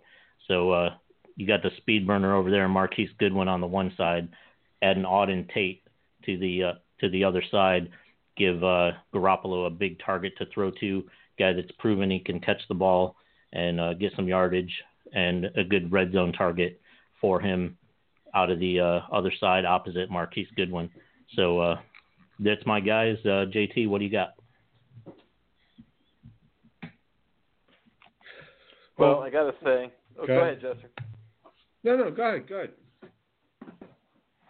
Well, I mean, great players. Listening to some of the guys you're mentioning, some fantastic talent in this year's draft. The first guy I want to start off with, it's kind of an obvious guy, somebody that, Jester and Mr. Walton were having a good time about earlier. The consensus best player in the draft, in my opinion, Saquon Barkley, running back out of Penn State. The thing I look at with this guy, and people say, yeah, that's an obvious one. We've heard all about this guy. When I see this guy, you look at his stats of last year alone, 217 carries, 1,271 yards, 18 touchdowns. That's 5.8 yards per carry. He also caught 54 balls for 632 yards and 3 more scores. The guy's an all-around player. I see Marshall Faulk when I see this guy. The scouts grade for him is a 7.45. That's Pro Bowl grade on this guy already. I don't care where he goes. A couple things I want to touch on. 4.4 yards or 4.4 in the 40. Got some speed. 29 reps on the bench press at 225 pounds. Kid's got some strength. The kid runs routes like a wide receiver, like a polished wide receiver. I've heard some GMs compare his route running to what Reggie Wayne did in the combine coming out of Miami when Peyton Manning begged the Colts to take this guy because of his route running ability. So when I look at Saquon Barkley, I don't care if he goes to the Browns. I don't care if he goes to the Giants. The kid's going to be a star no matter where he ends up. He works hard. His people at Jay-Z's his agent, his people are saying, hey, pull the Eli Manning and what he did to San Diego. We're not going to play there if you take us. No, the kid's a stand-up guy. I'm going to play wherever I'm drafted. Kid's got some character, and he's definitely got the skills. So Saquon Barkley, I can't wait to see where this guy ends up. And by the way, Jester, my prediction to that is Denver at 5. Second player, I touched on him earlier. Yeah, I think Denver at 5 is where he ends up. Second player, I talked a little bit about him early. Want to talk about him a little bit more now. Tremaine Edwards, 6'5", 235-pound linebacker. I mean, just soak that in. 4.5 in the 40, 117-inch broad jump, a 7.17 scouts grade. Again, Pro Bowl caliber. The thing I like about, by the way, the scouts comparison to him is another guy that had similar size and ability in Brian Urlacher, guy that played safety at New Mexico. The Bears drafted him, moved into middle linebacker, and well, you know the rest from there. This guy excels in pass coverage. He's an unbelievable blitzer off the edge. He creates turnovers, and he is a hitter. He wraps people up. I'm not going to go for the knockout blow. I'm going to wrap you up, get you to the ground. There's not enough players like this kid in the NFL. I mentioned earlier his dad, Farrell Edmonds, former Dolphins tight end. He's got the pedigree. He's got someone who's played in the league, someone there to mentor him. I like everything I've seen from him. Virginia Tech has put out some good, Bud Foster puts out some good defensive players that are usually NFL ready when they get drafted. So I think this is a guy that's probably going to go in the top 10, but a guy that more people need to pay attention to. My third guy, probably my favorite player in this draft, guard out of Notre Dame, Quentin Nelson. Yes, I'm going to talk offensive line because if it isn't for the big uglies, these running backs like Saquon Barkley and these quarterbacks like Sam Darnold aren't going to have time to do anything. So Quentin Nelson, a guy that could have come out last year, probably would have been a top 15, top 10 pick last year. Decided to stay for a senior year at Notre Dame. A guy that in 2016 didn't allow a sack and only allowed one quarterback pressure. A guy last year that gave up one sack, one quarterback pressure. The guy has really heavy hands. So what I mean by this, the guy run blocker just absolutely blows you off the ball. Generally, you don't find guards that are as dominant a run blocker as they are pass blocker. In this case, this guy is. The player comparison on him, I'm going to go old school Cowboys with you. When I say old school, I'm going to say 90s because it's been that long since they've won anything. Larry Allen. Think Larry Allen when you think – sorry, Cowboys fans, the truth is the truth. Larry Allen is exactly what I see when I look at this kid. Think Zach Martin, just a little bit better.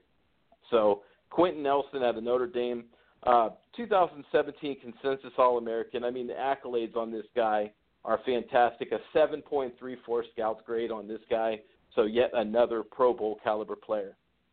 Player number 4 on the JT Tour of Players, Denzel Ward. And yes, he plays at Ohio State. It makes me sick that I'm about to give kudos to somebody from Ohio State. Okay, but I'm going to do it. 5'10", 191 pounds. People say, but hey, that's a little undersized. Oh no, the fight in this dog. This guy he's cocky, he's good, he knows it, and he's extremely physical. We're talking about a guy last year alone, 15 pass defense, 1 interception, basically locked down the entire half of that football field for Ohio State on his own. He does something that one of my favorite players of all time, and Deion Sanders, used to do. He will trail that receiver by 2 or 3 yards, watch him, and let that quarterback think, oh, he's got him beat. And the moment that ball's in the air, he hits the jets, makes the play on the ball. He will bait you into throwing his way. I can't wait to see where this kid goes. Love to see him in Miami at 11. Don't think he's going to make it there. You know, what else can I say? A 4.32 speed, 16 reps at 225 on the bench press, 39-inch vertical jump on this guy, just under 7 on the scouts rating. So possibility of Pro Bowl player, definite NFL starter. But again, look at what Ohio State's put out in the draft the last few years at corner. Look at Marshawn Lattimore last year. I'm going to ignore the big apple pick. Everybody has a bad apple, and apparently New York Giants got that one 2 years ago. But look at some of the guys. Look at some of you've said it yourself. I'm just saying what you've said. But this kid can play. Ohio State's put some guys in the NFL that have been strong at that position. I think he's going to be another. The last guy I want to talk about, that mid-round sleeper guy that not a lot of teams are talking about, or a lot of these draft experts are talking about. Kid from Clemson, championship pedigree, Dorian O'Donnell, linebacker. He's 6'1", 215 pounds, 4.6 in the 40, 21 reps on the bench press. One of the things I like about him is he has a 6.64 in the 3-cone drill. If anyone who's a combine knows 6'4" for a linebacker, and that drill is insane. Think Deion Jones, Telvin Smith with this guy. It's the kind of comparison I see for him. The guy is a core special teamer as well. You want to be a good player in the NFL, you go out there and you stand out on special teams. Ask Terrell Davis. How do you think he got noticed and got a chance to play in the NFL? You go excel on special teams, you're going to get out there and get a chance. Just a smart kid, a 4-year starter, senior, the leader. He's a hitter. I like to watch this guy hit. He wraps up, but he lets you know he's there. He also creates turnovers. One of my other favorite stats about this kid, 2 interceptions last year, took both of them back to the house for touchdowns. 5 passes defended, 5 sacks. The kid does it all. Somebody's going to get a steal in probably the 4th or 5th round with this guy, Dorian O'Donnell. Nice. O'Daniel, excuse me. But yeah, that's what I'm looking at with some of these guys, Jester. There's some serious talent in this draft, and I can't wait to see where it ends up. It is, and one of the things that I was saying earlier, I was talking to somebody. I'm trying to think of who, but for so many teams, this is a make. Oh, yeah, I remember now. I don't know if they want to know. Anyway, the make or bake draft. You hear that so many times, but for Mrs. Jester's team, is there a better team that this is a make or break draft for their playoff window? This team could become a juggernaut with that defense if they have a proper draft, or they can completely blow their playoff window. In my eyes, Jester, I got to jump in on that. It's funny you say that. Jacksonville's the one team that I look at this draft and say they're playing with house money. They really don't need anything. They're a young team. They've got good receivers. I mean, they could probably use a little offensive line help. Every team in the NFL could. But I think across the board, they can draft guys that they don't need to be stars right now and extend that window by doing so. I think the Jaguars and Tom Coughlin have got themselves set up in a prime position, and I think this draft is just going to add to that window. It really, like I said, that was my argument. Is if Jacksonville hits this draft nicely, you could be talking about a dynasty there with that kind of defense. They become a scary team. They go from the league's joke to a very scary team. And for you folks out there that are in the Jacksonville area, congratulations for those who wanted the dog park inside. We now have a swimming pool at the stadium and a dog park. My guess is that won't work out real well. It sounds like a great idea when you first think of it, but then you imagine everybody going, who's going to bring the baddest pit bull with them? And it's going to be a pit bull arena by the time we're done. So I'm a little afraid. I want to see how that one plays out. It could be really that dog park. If you could, listen. It's one of two things. Either it's going to be fantastic, or it's going to go to the dogs.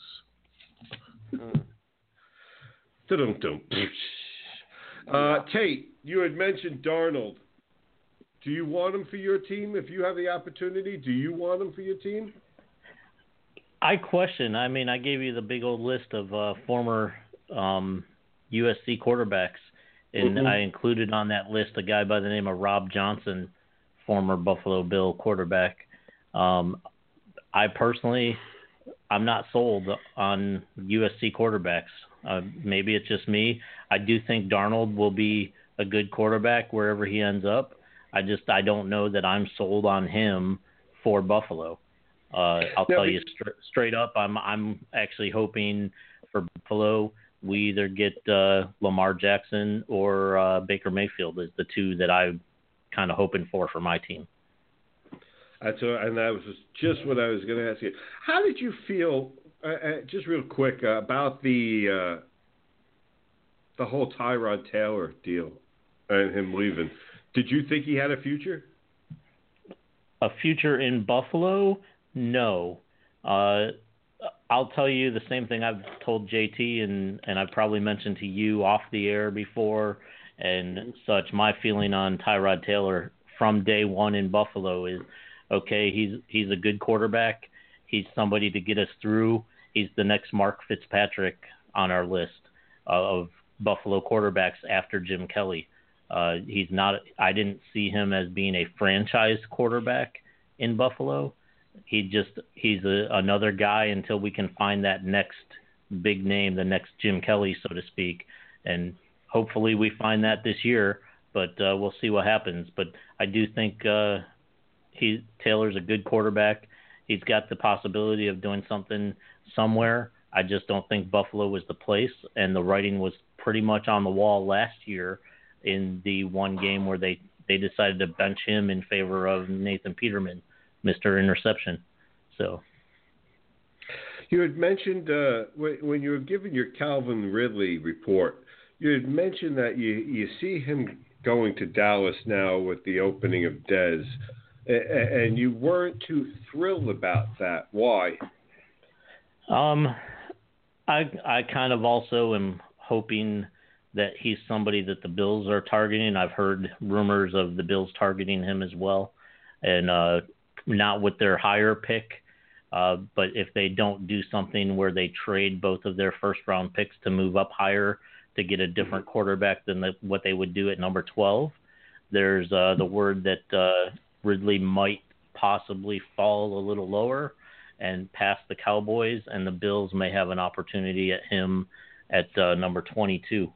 So there's that potential as well. As a Bills fan, I wouldn't mind seeing him on our team. We have a need at that position. So.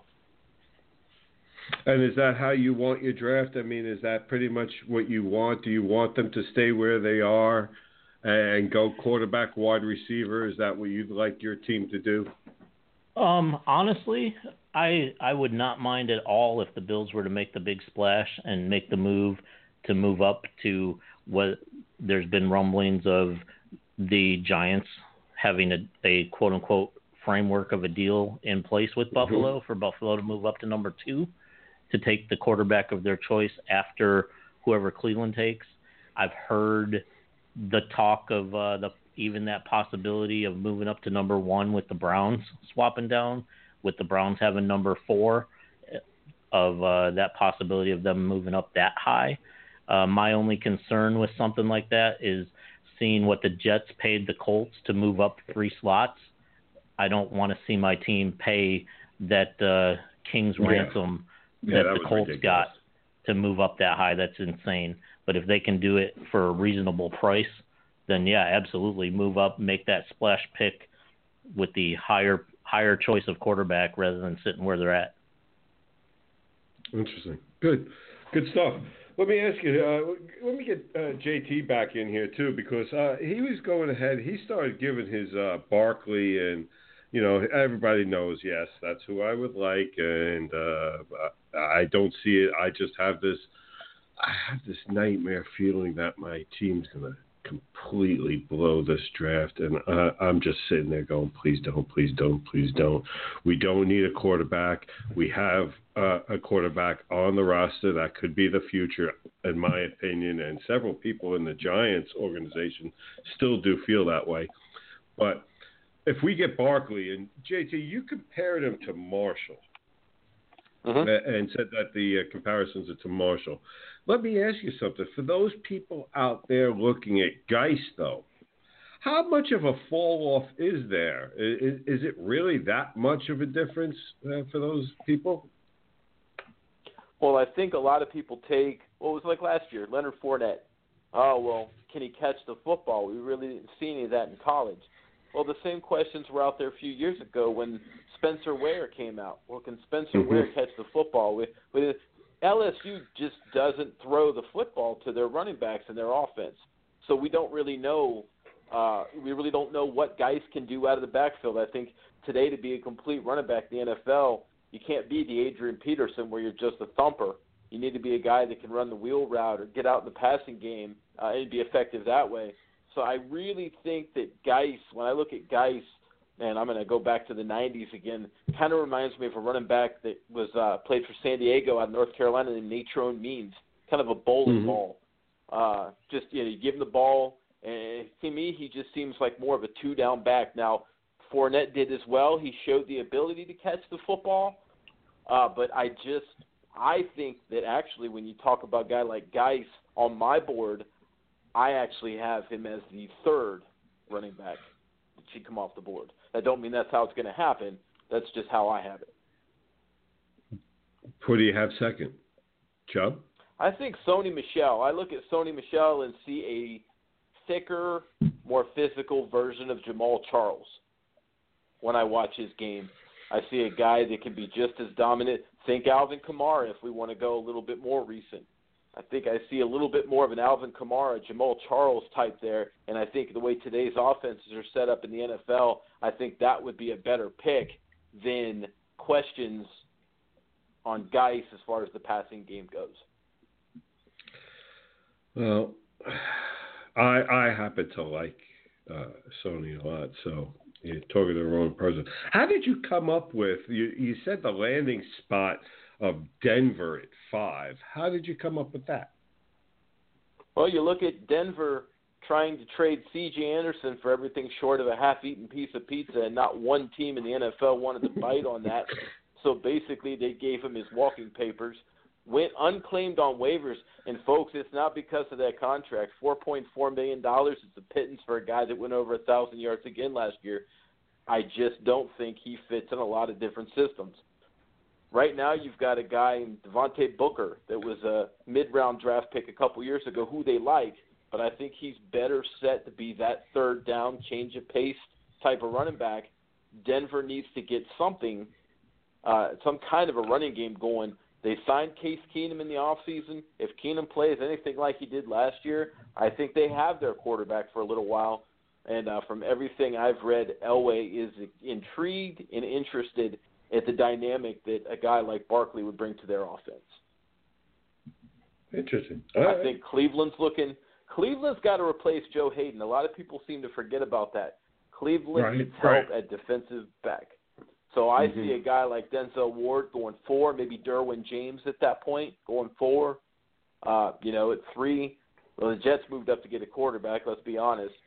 Yeah. As I've told you before, I agree with the illustrious Peter King that I think Quentin Nelson should be the pick at 2. I think the Giants need to get that. I hate to say this again. I'm going to compliment another team I can't stand. Do what the Cowboys did 4 or 5 years ago. You don't make the sexy pick. You go out and you get Travis Frederick, Tyron Smith, Zach Martin, Lyle Collins. You go get those big hosses on that line. Fix it inside out. I think the Giants need to fix their line, fix it inside out. They've still got the quarterback, as you mentioned, Sterling Shepard, Odell Beckham, Evan Ingram.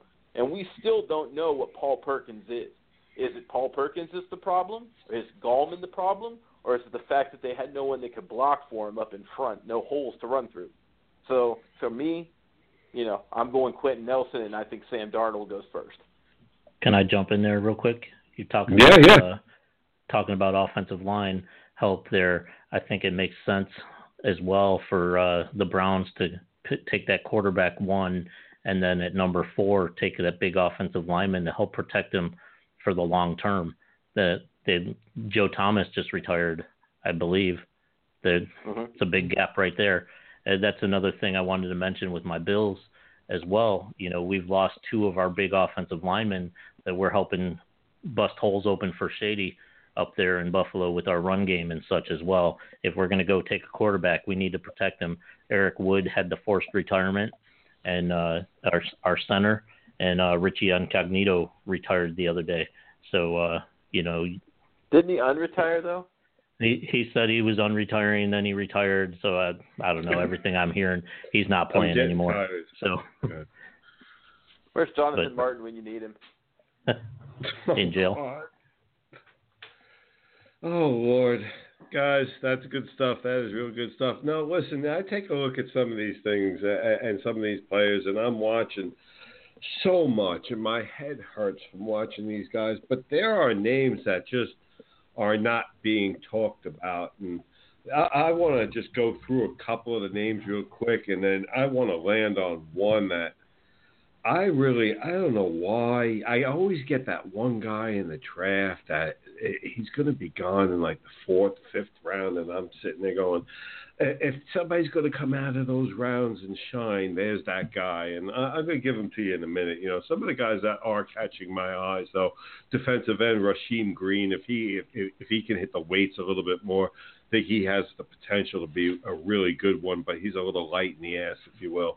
DJ Moore, top receiver, somebody I want to see what happens with him. Alex Kappa at the offensive tackle. So, Senior Bowl really helped this kid. When you come out of Humboldt State, it's kind of hard to get attention. So the Senior Bowl helped. He shows great strength. He moves well. I like those big offensive tackle guys that can move, okay? You got to have those feet out there, and he does. He moves real well, shows good strength, and again, small college kind of guy, kind of guys that I like to root for. Another offensive tackle guy really could be this year's Javon Hargrave, Pittsburgh Steelers. I'm looking at is Nathan Shepard, another guy, one of those players. Could play inside, could play out, could play both. He's just a solid line pick.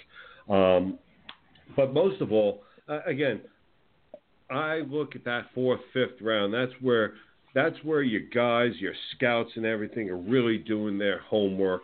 And in this case, my guy I'm looking at, he comes out of University in Minnesota. Not really a small school, but not SEC, big name and all that.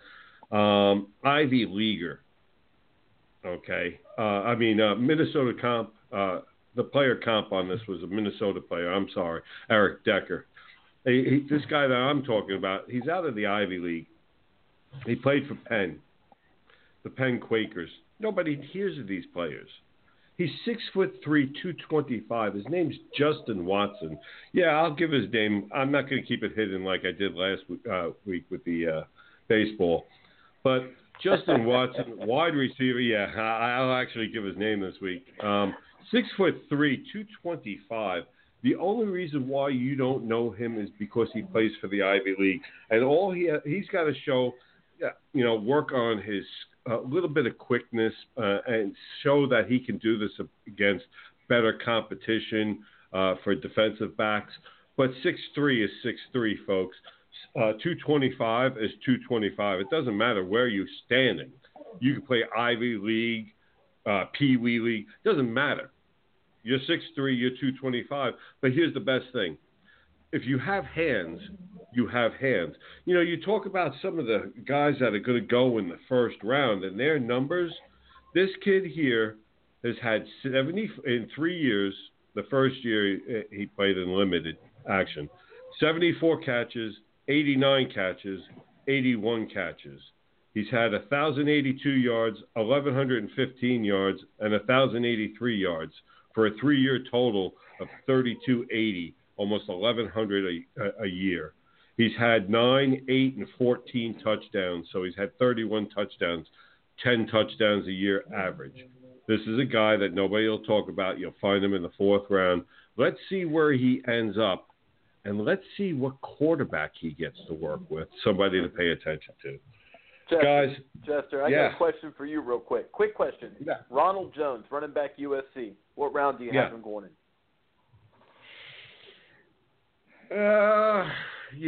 I got to be honest with you. When you take a look at somebody like that, one of the things that I do like about him is you got to understand he's a playmaker.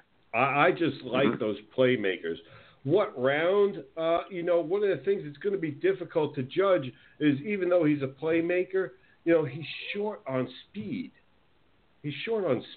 So, I'm hearing that the Niners are looking out at him. I've heard that the Patriots are looking at him. So, honestly, I don't have a round for him because I don't know how people are going to take it. Do you go for the playmaker or you're hurt by the speed? This is a guy that when you see players in the draft and sometimes they just fall out of nowhere, this guy's a fall out of nowhere candidate. Fall out of nowhere.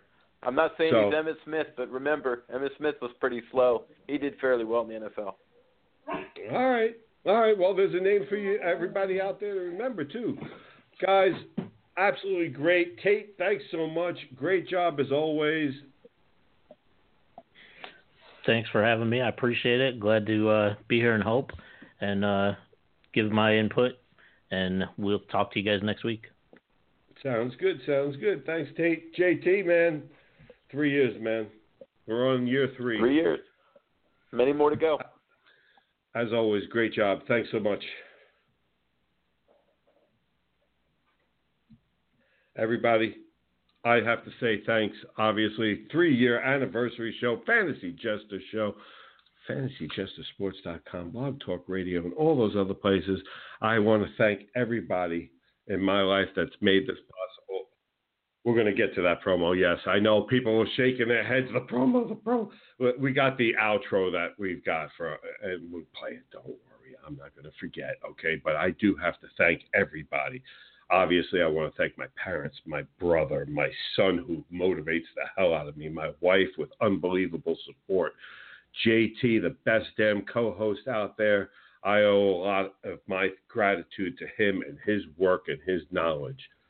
Tate coming on as he does a fantastic job. The writers over at FantasyJesterSports.com, fantastic job. Thanks. I wrap my life in sports because of all of you. I am so grateful. Thank you all. God bless. Jester out. What are they doing here? They're selling, Mortimer. Well, that's ridiculous. Unless that crop report. That's right. That crop report next week, we're going to give one of the biggest names we've given all year.